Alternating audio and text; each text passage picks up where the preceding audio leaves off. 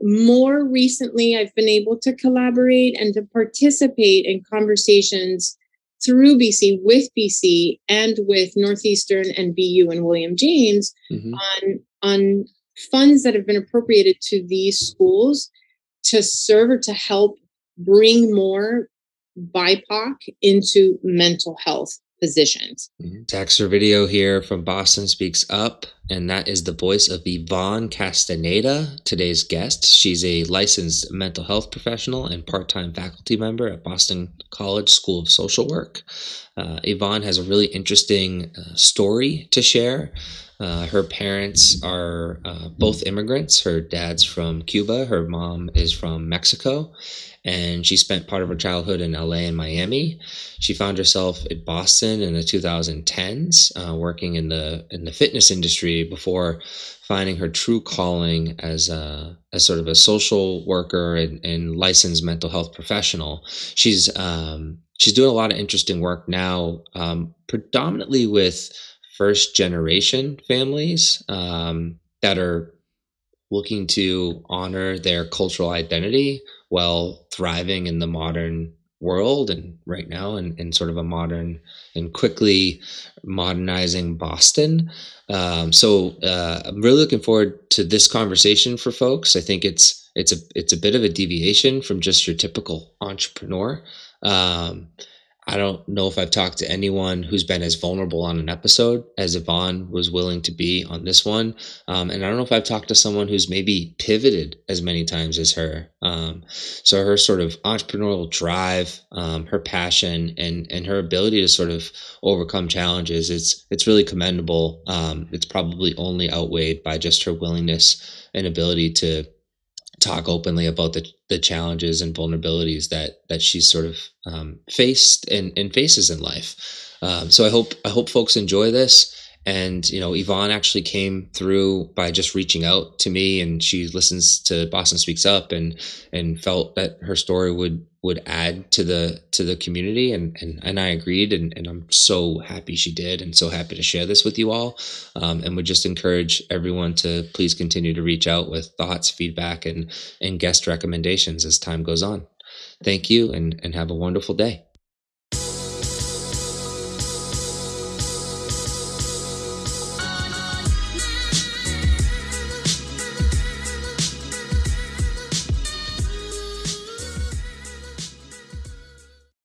Silicon Valley Bank is a proud sponsor of Boston Speaks Up. For more than 35 years, Silicon Valley Bank has helped innovative companies and their investors move bold ideas forward fast. SVB provides targeted financial services and expertise through its offices at 53 State Street in downtown Boston and in Newton, and innovation centers around the world.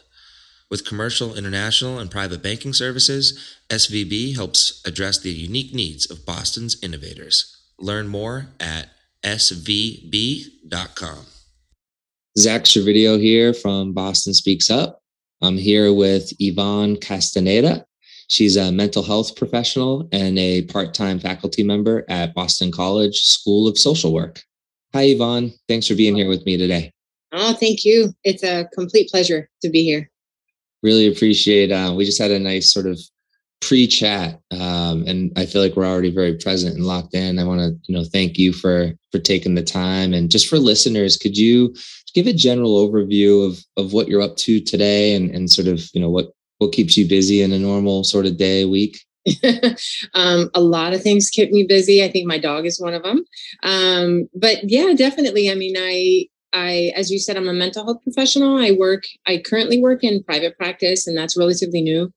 I was working in community health for about 5 years, and decided to go off on my own. And I work primarily with first gen Americans, whether from families from overseas, from Central and South America. So I'm working basically with first gen or Latinos in general. And then, part-time, I teach a few classes at Boston College in the fall and in the spring.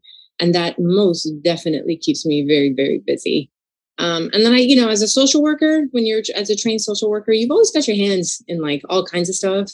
And so I collaborate with, any number of little projects that BC might invite me to be a part of. So I really, it's a very full life. It's very busy, but it's a good busy. I talk to my colleagues all the time. It's like, it's a good stress. You feel like you just always got your hand in something.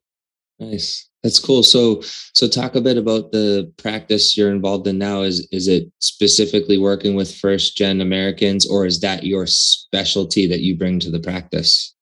Um, I would say honestly, Zach, that my quote, my specialty is more trauma informed. Mm-hmm. I do a very particular type of therapy called EMDR, and it helps individuals who have perhaps suffered a great deal of trauma, whether in their childhood or adolescence or recently. And, talk therapy is fantastic, but talk therapy, I think there's limitations to where you can go with trauma because it's so closely related to like the physical body. Mm-hmm. And so I offer that as a particular, say, specialty. The clients that I work with and the clients that I currently have on my caseload are primarily of Latino descent who are maybe first generation, currently in college, first person in their family to go to college. They're here in school, or working with Latinos who are actually immigrants and live there.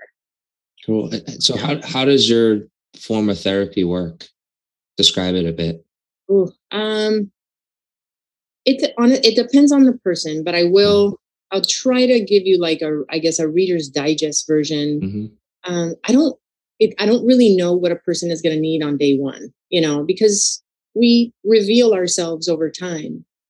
And so, and I always share that with clients when I first start with them. Like I don't know right this second what is best for you. First of all, only you know what is best for you. And you're going to somehow show that to me, and we're going to work together to kind of figure it out. So a big piece of what I work on, and I usually assess where they are on day one in terms of just awareness. How aware are you of whether it's your emotions or your thoughts, or even like what's going on in your physical body? Are you aware that these things are connected? And if not, what can we do to develop some more awareness? It's just, wow, I had no idea. And then from there, honestly, Zach, it's like, I always share this with clients. It's a relationship.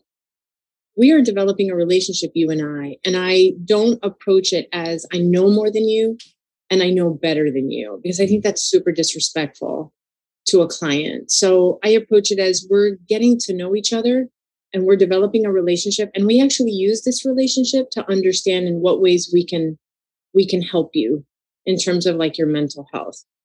Along the way, they're developing self-awareness and maybe they're starting to understand themselves better. But in that process, there is conversation about just coping skills in the meantime, right? And I say in the meantime, Zach, because I'm not the therapist that teaches people simply how to cope with anxiety or cope with depression or cope with stress. I think it's important to have tools, but at the same time, I'm very direct with clients on day one, in that if you just want someone to teach you how to cope, I'm not the best person.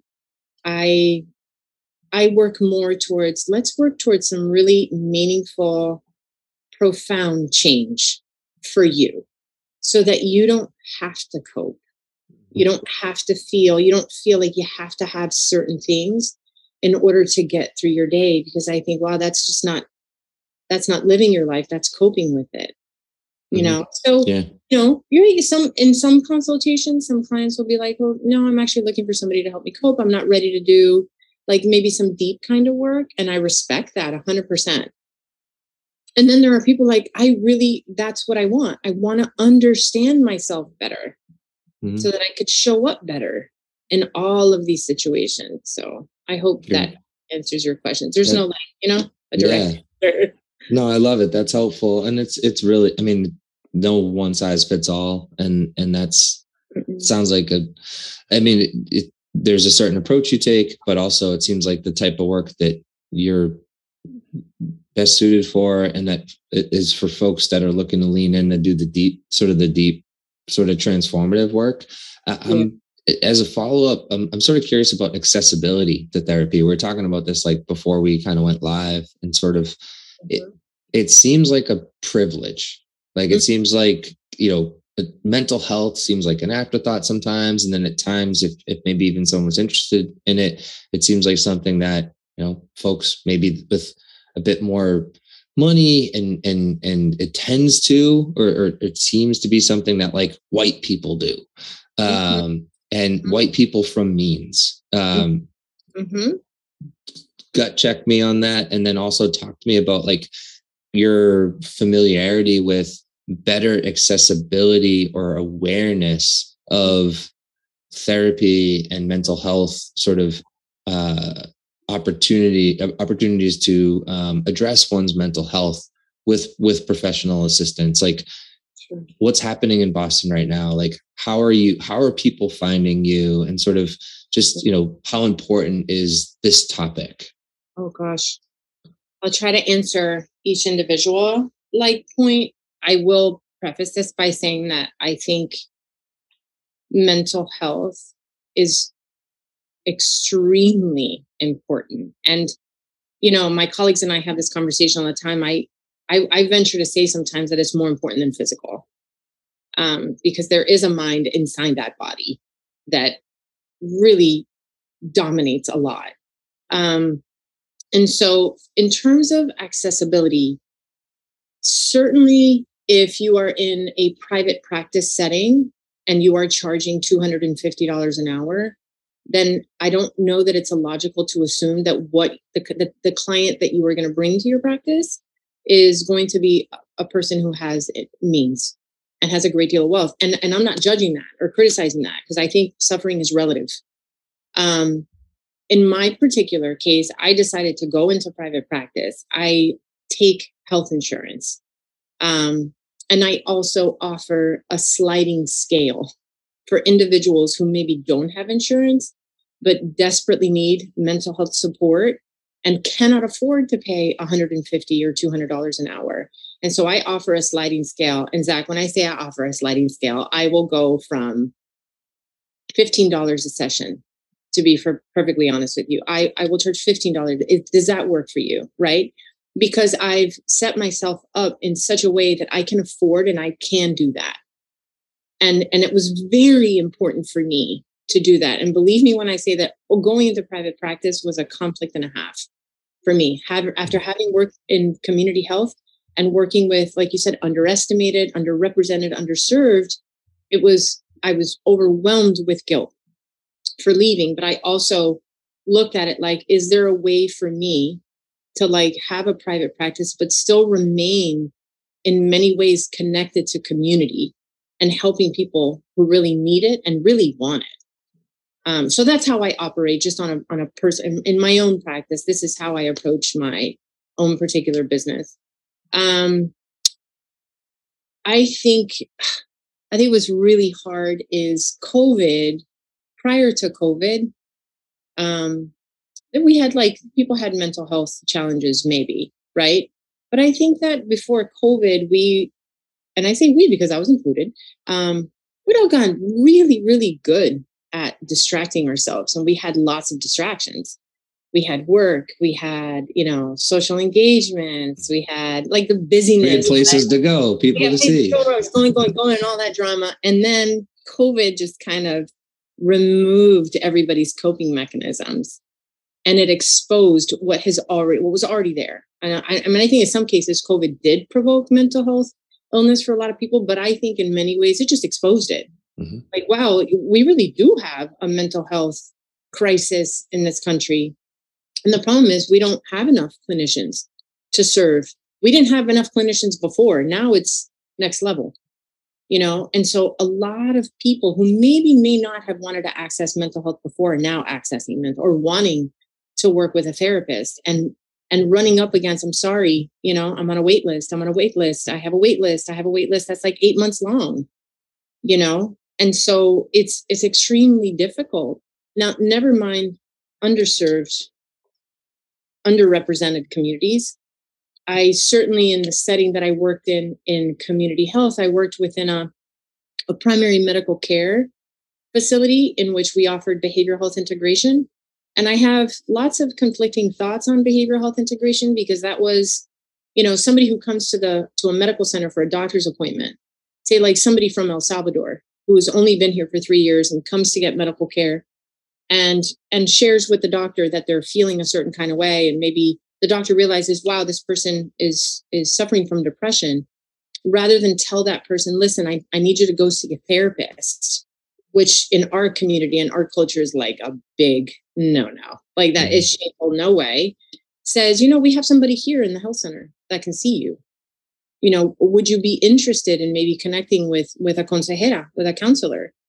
And so it offers more access, but at the same time, in some behavioral health integration models, it's a once a month for 30 minutes kind of appointment. And on a personal level, that was very difficult for me, because what I wondered is these individuals that we're serving, many of them are suffering from complex PTSD. Yeah. And I'm seeing them once a month for 30 minutes. It left a lot to be desired. Yeah. It left a lot to be more to be done. Absolutely. It worried me a great deal. And sorry, just to jump in there, like I was going to ask you about your community work, and I'm glad you touched on it a bit. And it sounds like you were being exposed to the type of clientele that you were suited to help, but maybe within a structure that inhibited you from really getting deep into the type of deep work that you want to do. So I think your transition to private practice makes even more sense. It makes a lot of sense. Can you double click on, you say our community, our heritage. Let's start talking about that. Like, let's talk about your heritage and your community and sort of the multifaceted nature of that. Like, let's go back in time a bit, like where you were born, where your parents are from. Sure. Thank you for asking that question. My mom is Mexican and my dad was Cuban, and they met in California. They both came to the United States in their 20s. My father left Cuba when Castro rose to power in 1959. I think my father left shortly thereafter, 1961 or 1962. And he found, political asylum in the United States. And then my mother came over like many Mexican immigrants. But at the time, she was able to get a tourist visa. She came to the United States for 6 months. She met my dad. They got married, and the rest is history. Both of my parents came from like extremely poor backgrounds. And it's hard for me to even, sometimes when I think about it, it's hard for me to even have those thoughts, because it devastates me in a way that sometimes I'm not prepared for when I think about what my mom suffered. And so certainly, like growing up, I have these two cultures, Mexican and Cuban. And I think what is important for listeners to know is that although there are some commonalities within the many different Latino cultures that exist in this country and beyond, obviously, that there are absolutely some fundamental differences in the way that they operate and see themselves in the world. My mother's Mexican culture and her being a woman was certainly, for me growing up, what she showed me, what she displayed to me, was that a woman must always be subservient, like to the man, defer to the man. The man runs the show. He's the man of the house. He's in charge. And she was very passive, and kind of like submissive. And not that my father was a tyrant, my father was calm. My father was so laid back. He should have been horizontal. Like, he's so chill. He's chill. Yeah, so chill, which is not super common, like maybe for Cubans. I don't know. I can't generalize. But my father, Cuban culture, my father raised us definitely with hard work. Like, work ethic was everything to my dad, and certainly drilled it into me that education was essential. Like, there was I remember when I was like 13 years old or 14, and my father said to me, I'll never tell you what to do with your life. I'm not going to tell you, but the only thing, I'm going to ask you for one thing. Can you do one thing for me? And I said, sure. And he said, please don't get married until you have a college degree and a career, and you can support yourself and be financially independent. Because if you get married and you don't have that and it doesn't work out, what are you going to do? So, he wired me for hard work and be independent. Don't rely, don't lean, which honestly, Zach, was very confusing because my mother gave me a completely different message. Yeah, you're getting two different messages. Yeah. Well, there's a lot of wisdom from your father, and we cover this in the pre-podcast questionnaire. He didn't go to school past third grade, but he read books about philosophy, and so he read a lot. He seemed, dare I say, and maybe it sounds odd to use the word woke, but it sounds like your dad was ahead of his time. Sounds like he was pretty woke. Like he was modern in his mindset for his young daughter. Sure. To be sure that you always could have a level of independence with or without a man. Yeah, absolutely. Absolutely. And at the same time, I recognize that both my mother and my father, I think their hopes for me were in many kind of like limited, in that like at the very, what they wanted was for us, myself and my brother, to have a job that was stable and secure. For my father, like for me to be like, say, a somebody who works for the government was like super successful because I have like benefits and health insurance and I'm secure for the future. Mm-hmm. Right. And so that was really just what they wanted. So, we were raised, and I think this may be true for many Latino cultures, certainly with families that come here and are raising kids here, and that there's this, like, you got to be a doctor, a lawyer, an accountant, a dentist, one of those white collar professions. And if you do that, then you'll be really, really good. And you're good. Yeah. But there's no awareness of what's in between landscaper and doctor, right? It's like you're either food service, landscaper, low paying fast food, factory jobs, or you do that. And there's no middle. And also, in my family, the push was always, or the focus was always money. Are you going to make any money doing that? How are you going to make money? And so, like I shared with you in the pre-podcast interview, I wasn't taught to embrace the idea that I could pursue something for the sake of fulfillment and happiness. That was unheard of. I could, if it meant I would be a doctor, but if it meant that I would do something, like, if I wanted to just be a bartender and that just made me happy and fulfilled me, absolutely not. Like, that's not okay. Right. So these were sort of the early seeds of 20s doubts that would probably come in to your mind as you were maybe trying to be something, but also or yearning for something else. And I kind of want to get into that, into your 20s and into some of your own, to the extent that you want to share some of the mental health challenges that you had.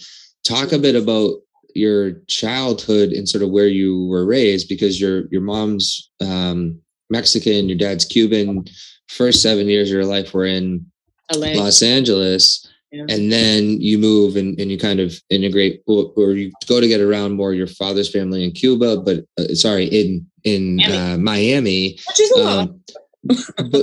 Which is a lot like Cuba.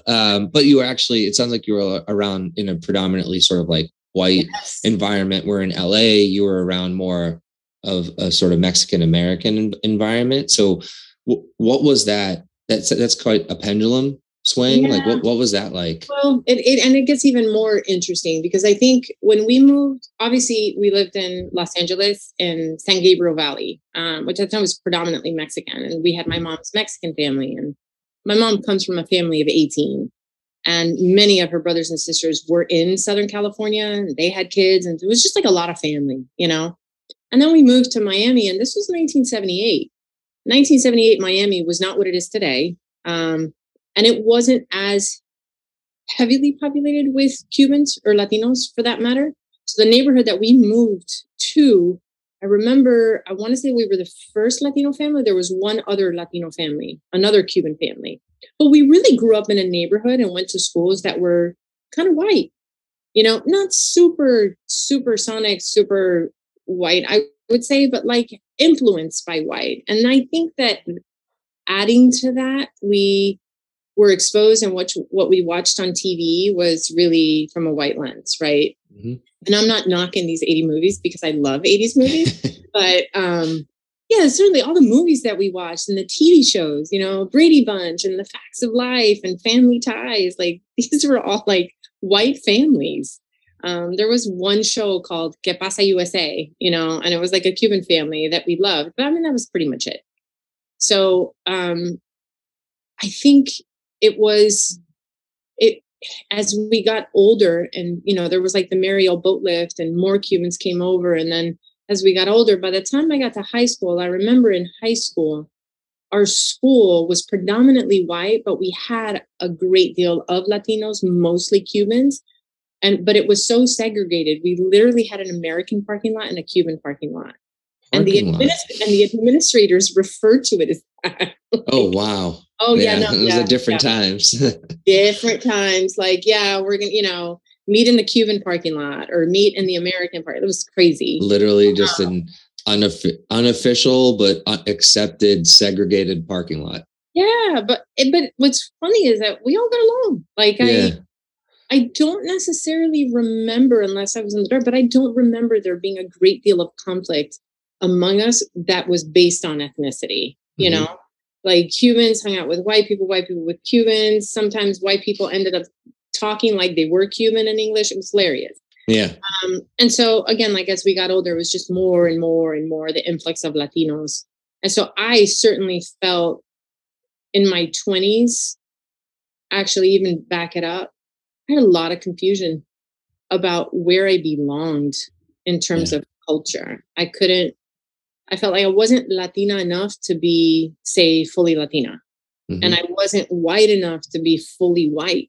Just kind of like caught in the middle. Mm. And then, of course, not really knowing how to proceed with my life. Like, should I do this or should I do that? Am I supposed to go this way? My American counterparts are doing this, but my family's telling me this. And so it just led to a lot of confusion and, quite frankly, like existential angst, which then manifested as mental illness. Yeah. So thank you for sharing all that. That sort of existential angst is what I want. Like, let's talk about that some more, because it's sort of what you dealt with and you still sort of deal with. Like, it's part of you. It's what you help people with. It's sort of like identity purgatory. Like, what part am I Mexican? Am I Cuban? Am I American? And is it like I'm all of these things? And how did that, like, talk a bit about the sort of challenges that you faced, like, in your 20s? So your dad's goal for you was to go to college and be in a position to be independent and be able to stand on your own regardless of having a man or not. Did you achieve that? And what were your 20s like? And sort of like also, graduate us into sort of how you found yourself in Boston. Oh, okay. Again, I'll try to give you the Reader's Digest version. Yeah.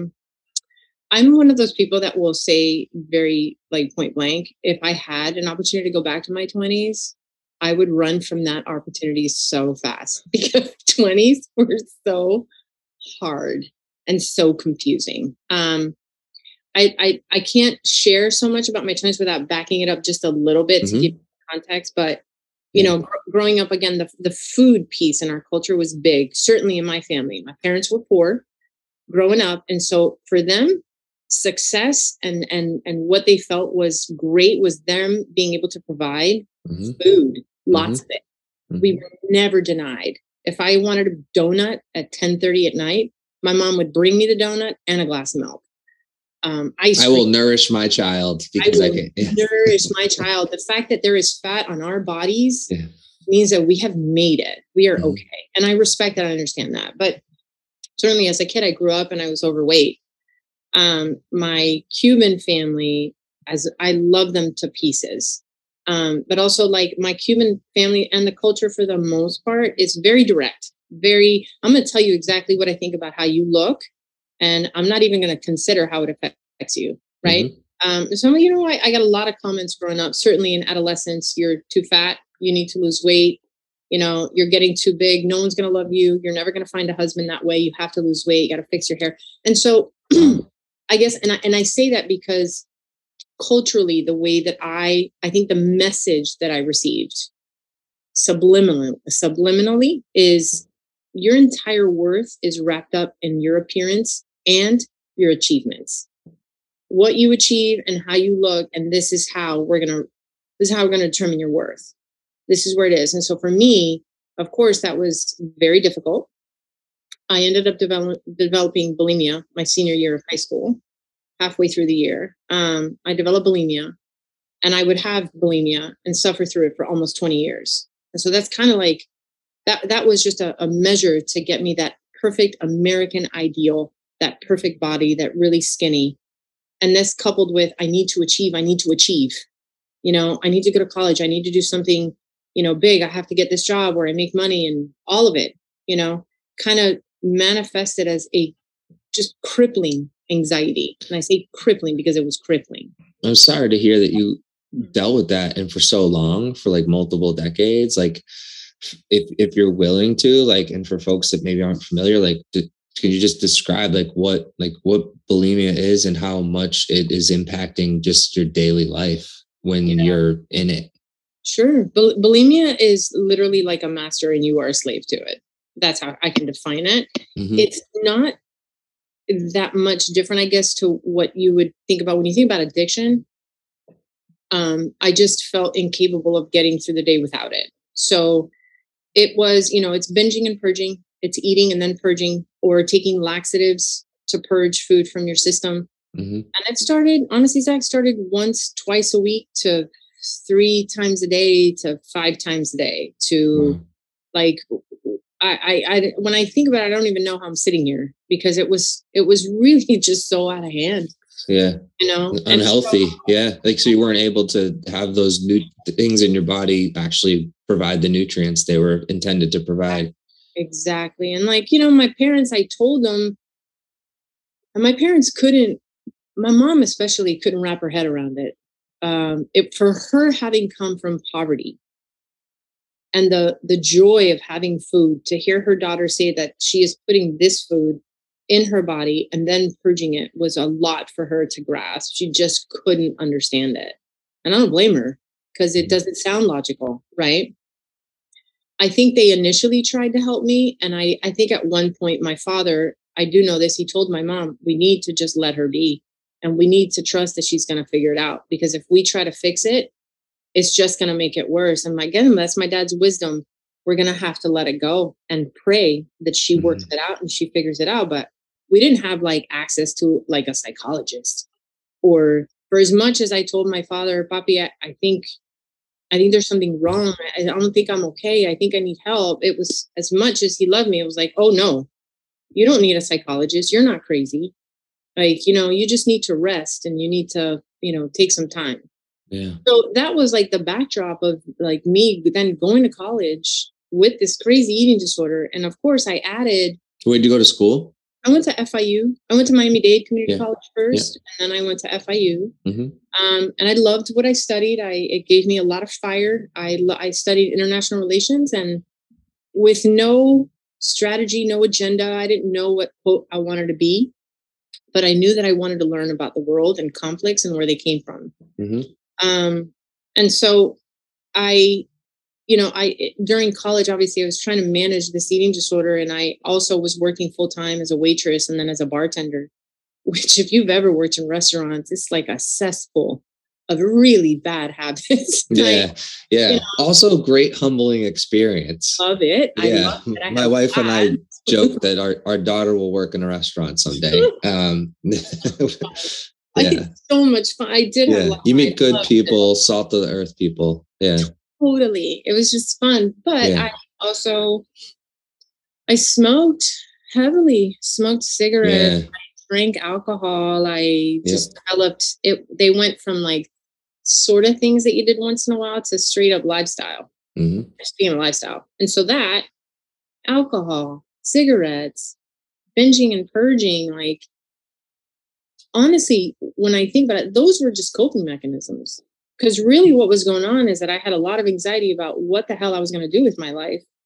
Because post college, with a degree in international relations, I was proud. I put myself through school, I paid for it by working. And I also had no idea what that meant for my life.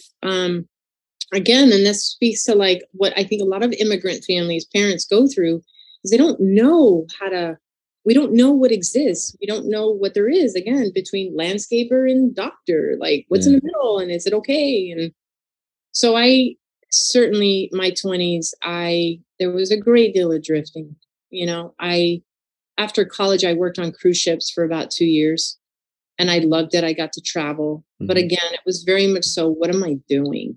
Were you flirting with the Peace Corps at one point, or that was an interest? Yes. And then some of your fans, because I did at one point too, in AmeriCorps. I tried to do Teach for America, which I got denied at the last stage. But Your loss. Yeah, thank you. But and it sounds like your family's like response to like international relations, Peace Corps was also like in your extended family was like, well, how are you going to make money with that? Like how's that going to be your solution for life? Totally. I mean, when I was in college, and I know that this is true for many students today. Yeah. When I was in college and studying international relations, I mean, I had fire for it. I just loved learning about other cultures and other people and conflicts and all of it. And my father was very proud, and we had some great conversations. And never did my father question or wonder like what I was going to do. I think he assumed that I would go into like a government job.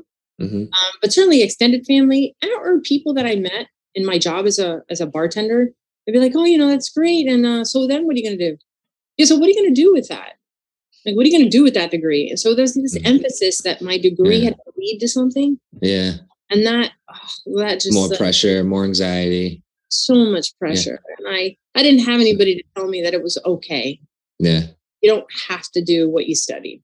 Yeah. So you worked on so did you work on like you say a cruise ship for some years, or what kind of ship did you work on? On cruise ships. I worked for Norwegian Cruise Lines, and then I worked for a ship in Europe, part of like the Princess brand. And I did that for almost 2 years, and it was like college part 2 at the time in my life. But and that just really is more drinking. It was party. It was more drinking, more smoking, more binging and purging, more. And I know that coming off of cruise ships, I was terrified because I still didn't know what I was doing. And when I say I had existential angst, what I'm referring to is I just, from a very young age, felt deeply that I wanted a job or a career that was meaningful, that had impact, that helped others, served others. And that's when I told you, like, I kind of flirted with Peace Corps, like something like that. I didn't know what that looked like. I didn't have the background or the family to support me. And so I just had that. But I also had, and certainly later 20s, right? All of my peers, or many of my peers, in these jobs where they're making a lot of money. And this is like the .com boom. Yeah. Right? So people are getting these crazy jobs, making a ton of money, going on trips. And suddenly for me, it's like, oh no, I'm behind. And what am I going to do? And so, I was certainly conflicted. I had this drive. I want to help. I want to do this. But I kind of feel like I should be doing this. And so I took jobs for the purpose of money. I took jobs for the purpose of, quote, climbing the corporate ladder. And never in my whole life have I ever been more miserable. I enjoyed some of the jobs, I'm not going to lie, and I excelled at them. And I was miserable, like deeply just disconnected from a sense of purpose. And that manifested as severe depression. Yeah. So I was battling anxiety and eating disorder. I drank heavily. And I also had depression. And now I'm 28 and I'm stressed about maybe I should get married because everybody else is getting married. And is that what I'm supposed to do? It was awful. So you were still thriving in whatever role you would be in. Like you were earning your check and satisfying the requirements of whatever job in front of you, but doing so with all these addictions and sort of the pain and depression that came with it. At what point, like, when did fitness start to get into the picture for you? Because you talked about sort of how mental health is, you could argue, is most important for the body. I certainly, it's interesting. It's all sort of intertwined for me. Like, I would agree. And like, in times, in order to stoke or reset where I'm at mentally, like, I need to exercise. Sure. I need to go on a run. I ruptured my Achilles a few months ago. I've been walking again for the last 2 weeks. Talk about a mental challenge.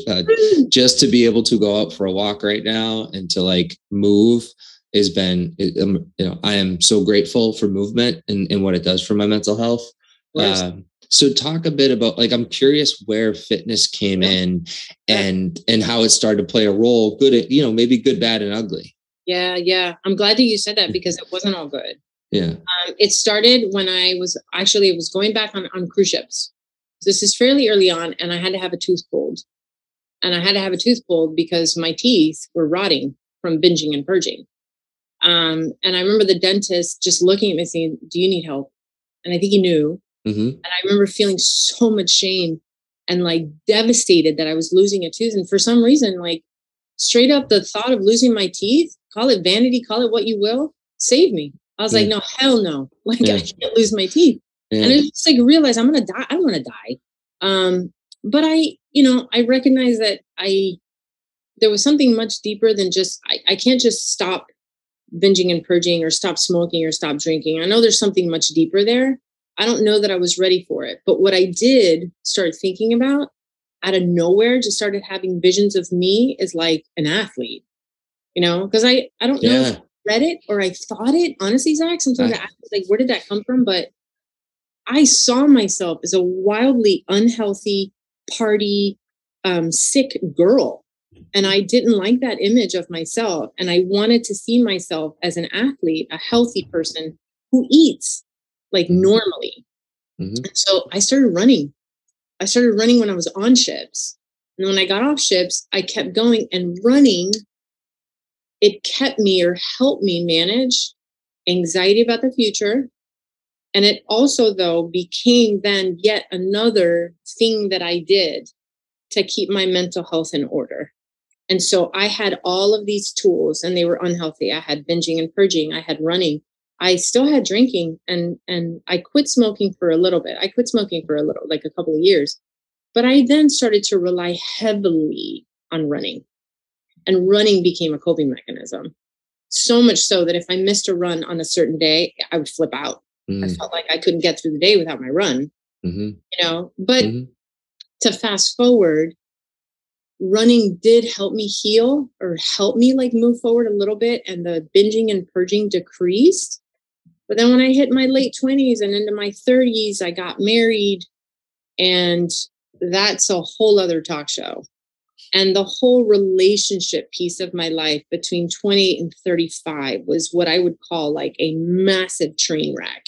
And it was in those 7 years that I really lost myself in everything. I lost myself in exercise. I got addicted to exercise. I got addicted. I was more heavily relying on alcohol. I drank every single night, a bottle of wine, sometimes two. I smoked again. All of it, right? It just kind of culminated. And at the same time, though, I had started working. I was working with a personal trainer. Mm-hmm. And I did love fitness. I loved it. I loved the idea that maybe it would save me, or maybe that it was saving me and keeping me good. And so at like 35 years old, I remember I had a conversation with a friend of mine, and he said, "So what are you going to do now?" The dust had kind of settled from the relationship chaos. And I said, I don't know. I was working as a translator for the federal government. I was working for the Department of Justice, and it was very interesting work, but I still felt I'm not connected to something. I'm not connected to a sense of purpose. And he kind of planted the idea, and I couldn't believe it never had occurred to me that maybe I could work as a trainer. I didn't think I was fit enough. Mm-hmm. Plus I had all these like little habits.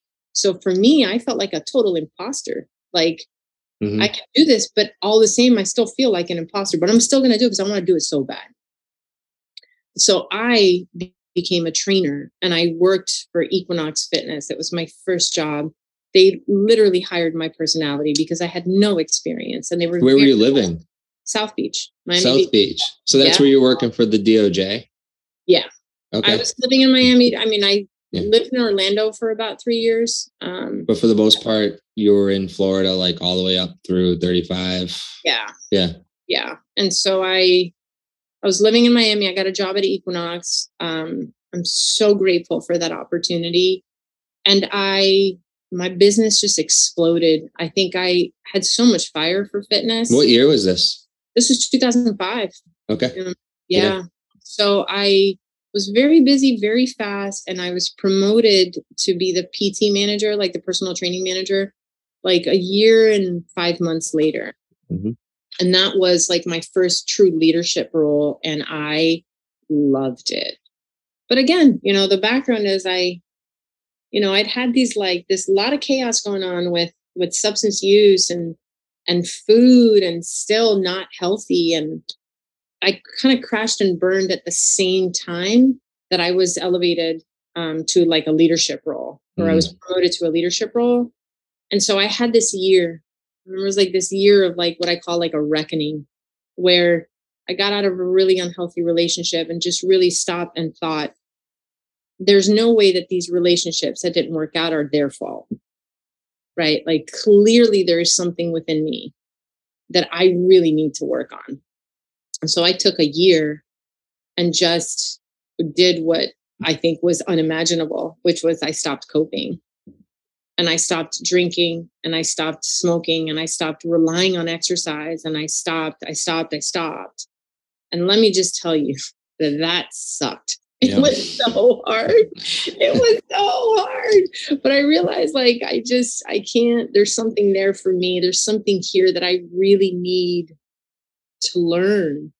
And so that year was what I call like it was a shift, a complete shift in my perspective of myself and how I saw myself, and recognizing that I had been driven so much by fear all of my life, afraid of what people thought of me, what people would think, afraid of not being accepted, afraid of not being good enough, afraid.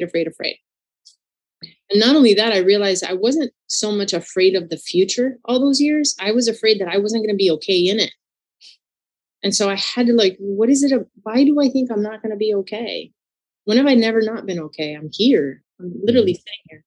And I can't say all this without saying that like God was there the whole time. I wasn't as close to God in my 20s, but certainly at that point, my relationship with God and my walk with God deepened. And nobody told me to do that. I just knew that I needed to get back to my faith, to having faith, and what it really meant to have faith. And so that year was just like the shift. And so beyond that, I stayed working for Equinox. I was with Equinox for 5 years. I then moved over to the Sports Club LA in Miami as a fitness manager, and there really loved working for the sports club. I met the CEO, Samira Million. She came down from Boston to meet me and meet the team, and it was like a love fest from day one.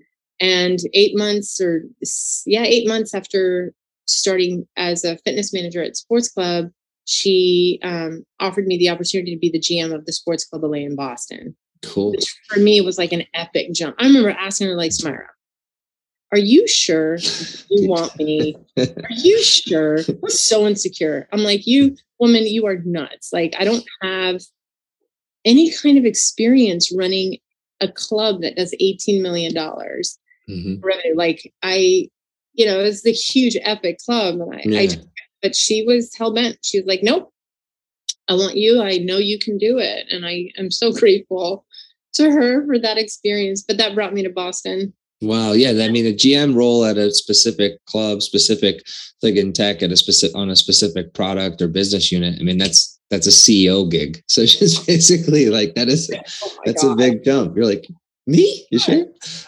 Really? Yeah. That's neat. So what year did you move up to Boston? I moved up to Boston in 2011. Okay, cool. All Yeah. right. So a little over 10 years ago. And what was that like? Like, how was the transition to being a GM in Boston? And also, what was it like Culturally. acclimating culturally to Boston? It was terrifying. It was absolutely terrifying. It was Yeah. the first time, not the first time, but it was the first time in a while that I was in an environment in which Latinos were not the majority. I think in Miami, but it's certainly by the time I left, like it's, it's like it's not different to speak Spanish. It's not different to be Cuban or Mexican or whatever. It's not different. Everyone, the city is like really predominantly Latino. Mm-hmm. So when I came up here,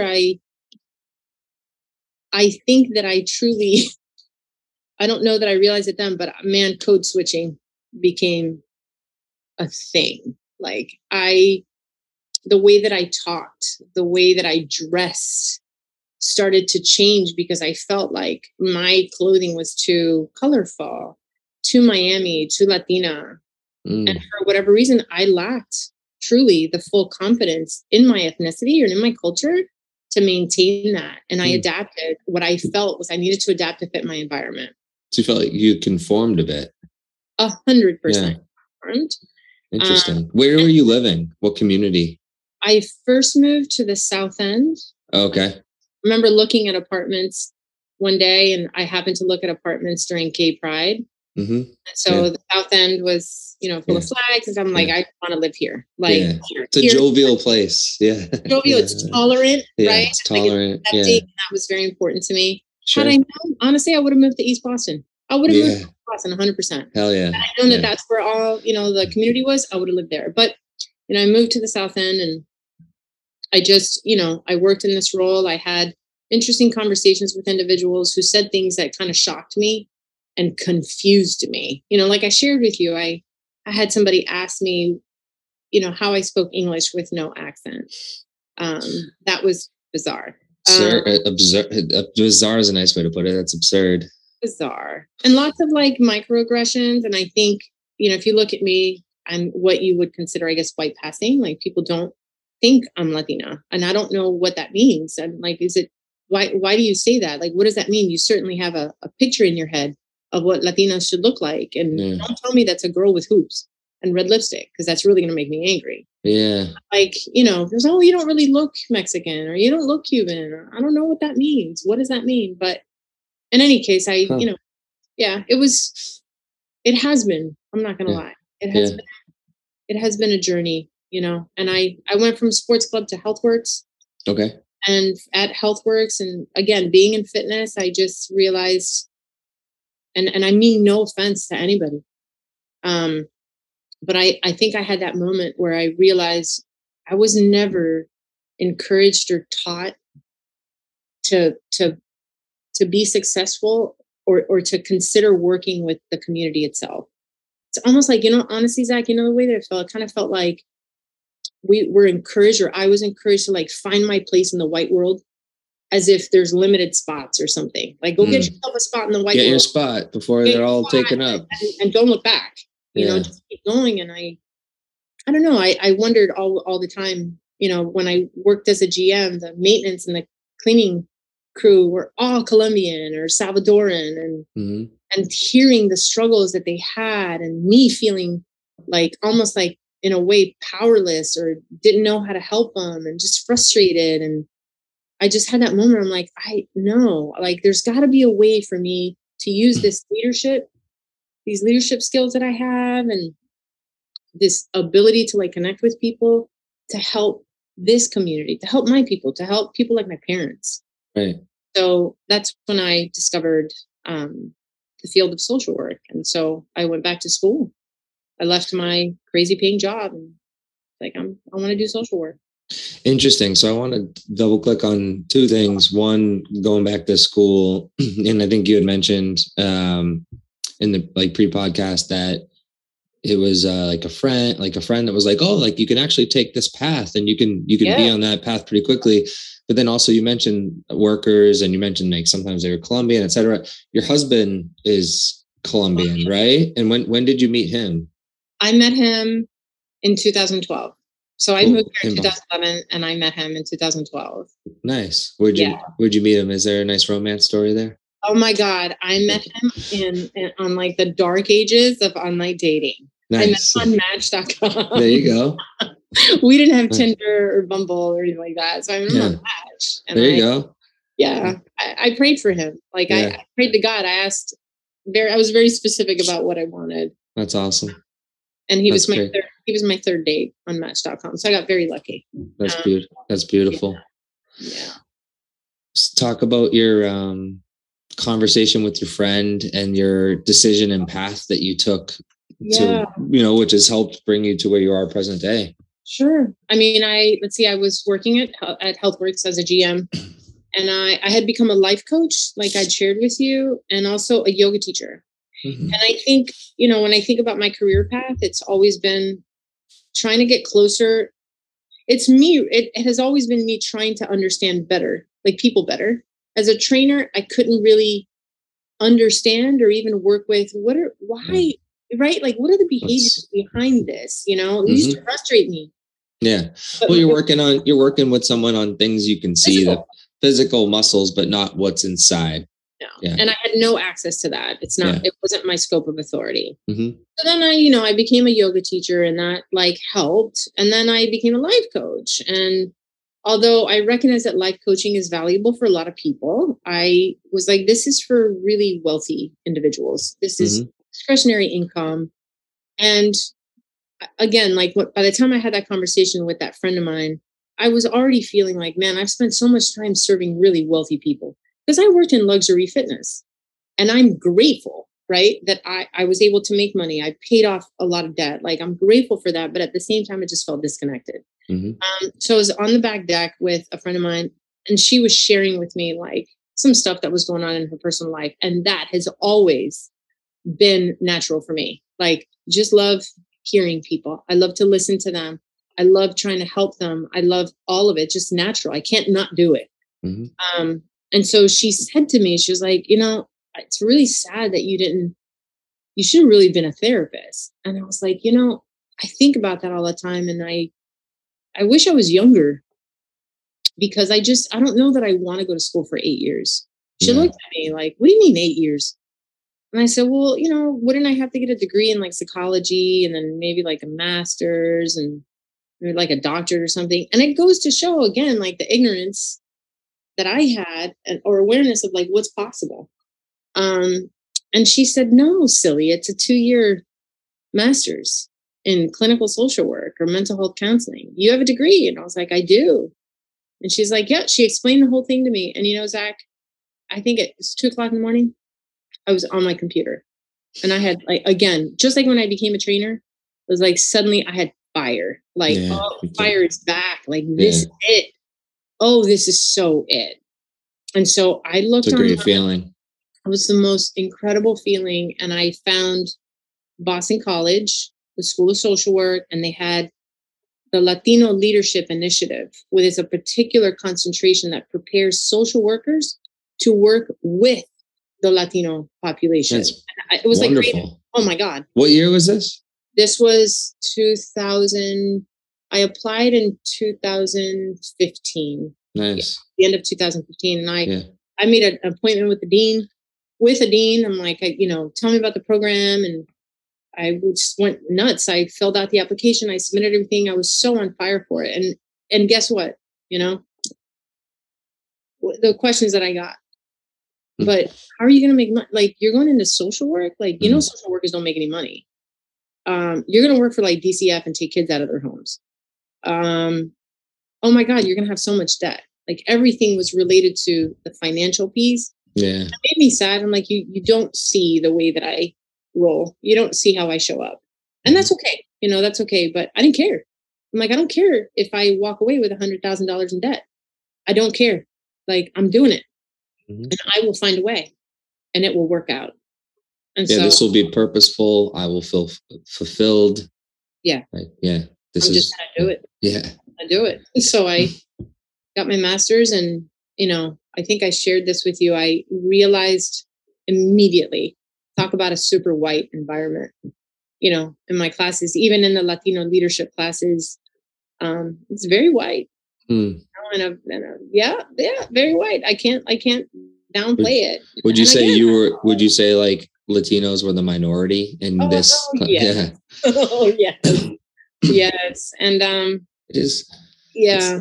It's Yeah. something we talked a little bit about pre-podcast too. It's like even, tech events that are promoting diversity and equity and inclusion, and we'll have on folks from, different backgrounds, and maybe they'll have folks who are Latino or Black, but then you go to these events and they're, they're dominantly white.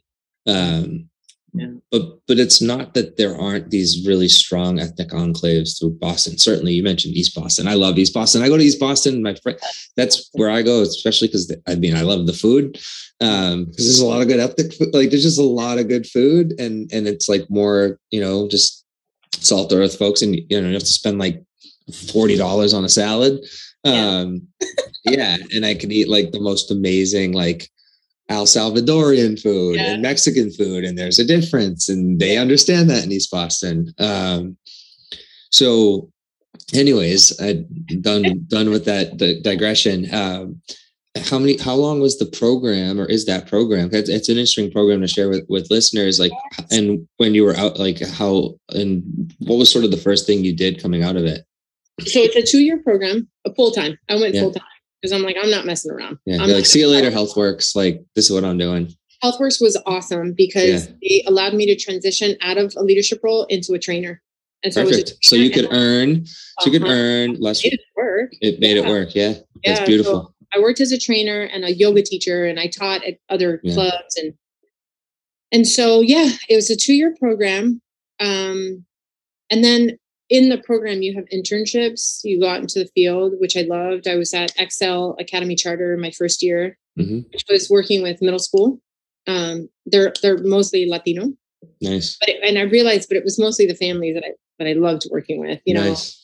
And I smile because I think about them, and like it fills me with joy. Yeah. Where's that school? In East Boston. This one was in East Boston. That's in Eastie? Okay. Yeah. Cool. And then I worked I got an intern. My second year was at East Boston Neighborhood Health Center. Okay. And I was there for my last year's school, and then I stayed there. I got a job. And so I was at East Boston for 3 years, including my internship. And that, like, I'd say 95% of the individuals that I work with are from Latino population, mostly Salvadoran, Central American, and Colombian. And when I think about it, it burned me the hell out. I'm not going to lie, because we had that model, we're seeing 30-minute visits. I was seeing like 45 people a week, and then not seeing them again for 4 weeks. Sometimes not for 4 weeks, or because it really, I think it worked for some patients, but I think that many just wouldn't come back. It was just a really hard, but also very rewarding experience, because I worked with so many people that came with so much trauma, just so much. I don't know that I can even articulate just how intense it was to hear some of the stories that I heard. And then from there, I went to New Health in Charlestown. And it is also community health, and it's within the projects in Charlestown. So we served that community. There was some Latino, but mostly working with actually white, African American, Muslim, and a whole host of factors, and ages 18 to 65 or 72 even. And again, a lot of trauma, a lot of addiction. A lot of violence, a lot. And so my final year at New Health, I also worked at Charlestown High School. I was there once a week working with the students of Charlestown High School. And most of the students were Latino.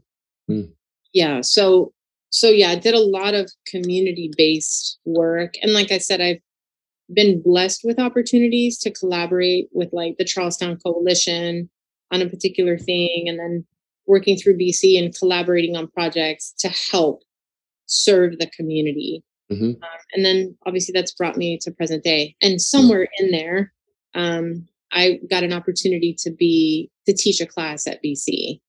And that was like the year after I graduated. I really wanted to, I think when I looked at the professors that we had in the program, very few people of color. Mm-hmm. Actually, when I think back to my experience, I didn't have anybody. I Mm. had two people that were Spanish, but no one like from Spain, Mm-hmm. no people of color.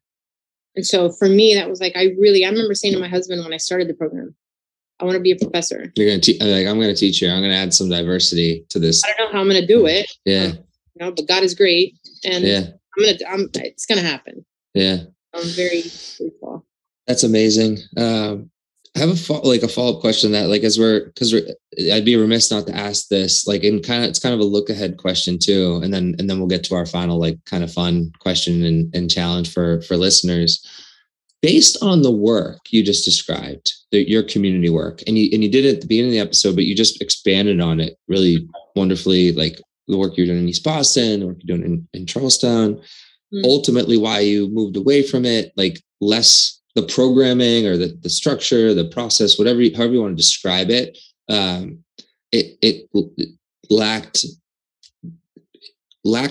lacked seemingly many things, but it lacked an ability for you to individually drive impact, the type of impact that right now you're looking to drive individually much deeper in private practice. I'm curious, is the future for you, Yvonne, involving maybe some innovative, proactive approaches in the community space, in the community health space, and just in general, like what are some of the insights that you have and sort of aspirations you would have for some of the community health sort of programs and how to improve them in the years and decades ahead? Oh, Zach, we could spend another like 3 hours talking about that, but I'll try to take your time. I say, first and foremost, when I said to you, like, as a social worker, and I wonder how many of my colleagues can relate to this, it's literally impossible to just do one thing, right? Because within the field of social work, there's so much. There's so much that needs to be done. You just got to choose on what level you want to impact, And so more recently, I've been able to collaborate and to participate in conversations through BC, with BC, and with Northeastern and BU and William James on funds that have been appropriated to these schools to serve or to help bring more BIPOC into mental health positions. The way that BC is going about it, which I believe is so important, is to be able to offer organizations that serve the Latino population, to offer them licensed clinicians who are Latino, to offer supervision to whatever interns or new hires they have.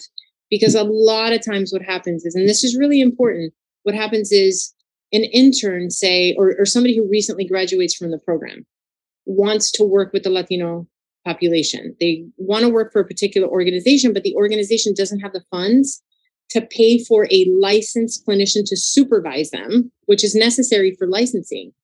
And so that person might not take that job offer, go work somewhere else that maybe serves a different population, right? To get this. So long story short, I want and hope to continue collaborating and offering ideas on what can we do to bring in more people of color, Latino, into the field to serve these populations. I also feel that like my work at BC as a professor and as a Latina is, I try to bring awareness, right? Because I think sometimes if you're not careful, the program can come across as very like focused on serving a particular like serving maybe more private clients. And it's everything. I bring it back to, how does this affect people of color? How does this affect the Latino community? Whether I'm teaching a class on policy or whether I'm teaching a class on clinical skills. It's how can I help all individuals, white or people of color or Latino, work better with everyone?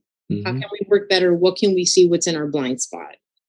And so I think I answered your question. That's my goal. And I think But I think what's lacking in community health or in organizations is, again, it's a lack of culturally sensitive, culturally aware individuals Yeah. who know how to serve a Yeah. particular population. That Yeah. integration model, I recognize and I appreciate the intention behind it, but it is not culturally appropriate. Yeah. There's lots of things that they're not taking into account. Yeah, you answered it really well. And like you just hit on how I would have recapped what you said, which is essentially like it seems like there's been progress. And I love the collaboration between BC, BU, Northeastern, and these different schools and organizations in Boston to help address those blind spots by actually putting, people of color, Latinos, like folks that look like the community they're going to help impact as the mental health professionals, as the social workers to actually work with the community. So it seems like um, that's part of this. That's a big part of the solution, and it will be really neat to check in with you over time to hear how that's going and how that evolves. Yeah. And I would be remiss not to mention pay, because that is a Yeah. reality, Zach. Hmm. It's criminal what social workers, clinical social workers get paid in our field, certainly working with community health. It's just not enough, certainly for students coming out with, again, crushing amount of debt Hmm. to then work with these communities and make very little money, barely able to survive themselves, and then work with such heavy, heavy, heavy stuff, heavy topics. And so I think that as a society, we need to really examine that. And I'm not Yeah. just referring to social workers, I'm also referring to teachers. Teachers. Yeah. Yeah. Like Yeah. it's on what have we placed value? And Yeah. if we continue to place value on material things, then teachers Yeah. are not going to be paid. Social workers aren't going to be paid. Completely agree. And if the opportunity were such that I could have gone into teaching and make the type of money that I could make to catapult myself into a Yeah. position in life where I felt like I needed to be, and I would say to this day, it's like where I'm happy. Like I would have gone into teaching, and Right. I've gone the entrepreneurial route, and then found myself back at Endicott College, mentoring and nurturing young people because it's what I always want to do and will do more and more over time. But it's so sad and unfortunate the inequity in pay for teachers, for social workers, and that's yeah. I think we'd both be remiss. I'd be remiss not to double click on what you just said. Like that is it's an important point, and something that I hope changes. On a lighter note, um, a fun final question we like to do with our guests. Could you share like a challenge that you have for listeners? And I think you also have kind of like, an example from yourself. Sure. I have to do this. Otherwise, I do have to say something before we end Yeah. here. Yeah. My publisher will kill me if I Yeah. don't. Yeah. I did write a book about my journey, and it's called Pork Belly Tacos with a Side of Anxiety. And so I have to plug it or I will be yelled at. So in terms of like the challenge, right, for listeners, Hmm. it kind of ties into what I said about like being taught that your self-worth is wrapped up in your appearance or your achievements. Hmm. A lot of times when we do like a gratitude practice, sometimes a gratitude practice turns into I'm grateful for my home. I'm grateful for my family. I'm grateful for my job. I'm grateful, and we're grateful for things that life has brought to us, right? That Hmm. we have gotten, that we have received, Hmm. and I don't know that we are taught or that we ever like maybe we're grateful for what we offer the world. Hmm. And whenever I tell a client to do this, I get this deer in headlights look like, oh my God, that's so hard. But I would encourage anyone listening to identify three things that are intangible and that are things that, regardless of your financial situation, where you live, who's in your life, these three things remain the same. They are unchangeable. So that could be I am grateful for my sense of humor. I am grateful for my ability to be compassionate for others. And I'm grateful that I'm honest, whatever it is. But these Mhm. are like, this never changes about me. And I believe that I offer something to the world with these things and then say it every day, Yeah. Like literally. a yeah, like a mantra. A mantra, Yeah, I but love it. gratitude for who you are, not for Mhm. what you have. Yeah, that's great. Um, and actually, I had a note down here. So I want to talk about just thank you so much for this, and You're welcome. wanted to share with like folks. There's ways to kind of connect with you or learn more about you. One way is you have a book out, Pork Belly Tacos with a Side of Anxiety, which you started and stopped throughout your journey. And now as you've kind of come through, and now everyone who got to listen to this episode got to kind of get this abridged version of like, oh, this journey you were on. Um, that book, how long ago did you publish it, and can folks get it anywhere? Can they get it on Amazon? Do you want to just give a little details on that? Sure. Thank you. It was published in February of this year by Santa Monica Press in California. Thank you, Santa Monica Press. Uh, it's available anywhere, honestly. Like some bookstores don't actually have it on the shelf, but if you want it, you can order it.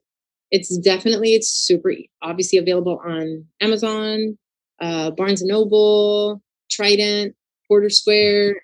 Yeah, it's available in bookstores. Yeah. Awesome. Yeah. Cool. Really neat. I love it. It's a catchy title too. Um, yeah. Well, thank you. And we'll have to share out some details on the book too when we're sharing out some of the posts when we finally share this episode with the community, which I'm really grateful to be doing shortly. But Yvonne, thanks for being present with me today and spending extra time than we'd even budgeted for. I really, really appreciate it, and just really appreciate getting a chance to talk to you today. It is my pleasure. It has been my pleasure. Thank you so much for making space for me. Appreciate it. Well, you have a lovely rest of your day, and I'll be in touch soon. Looking forward to an opportunity to actually meet IRL one of these days. All right. God bless you. All right. Take care. Take care. Bye. Cheers, Boston.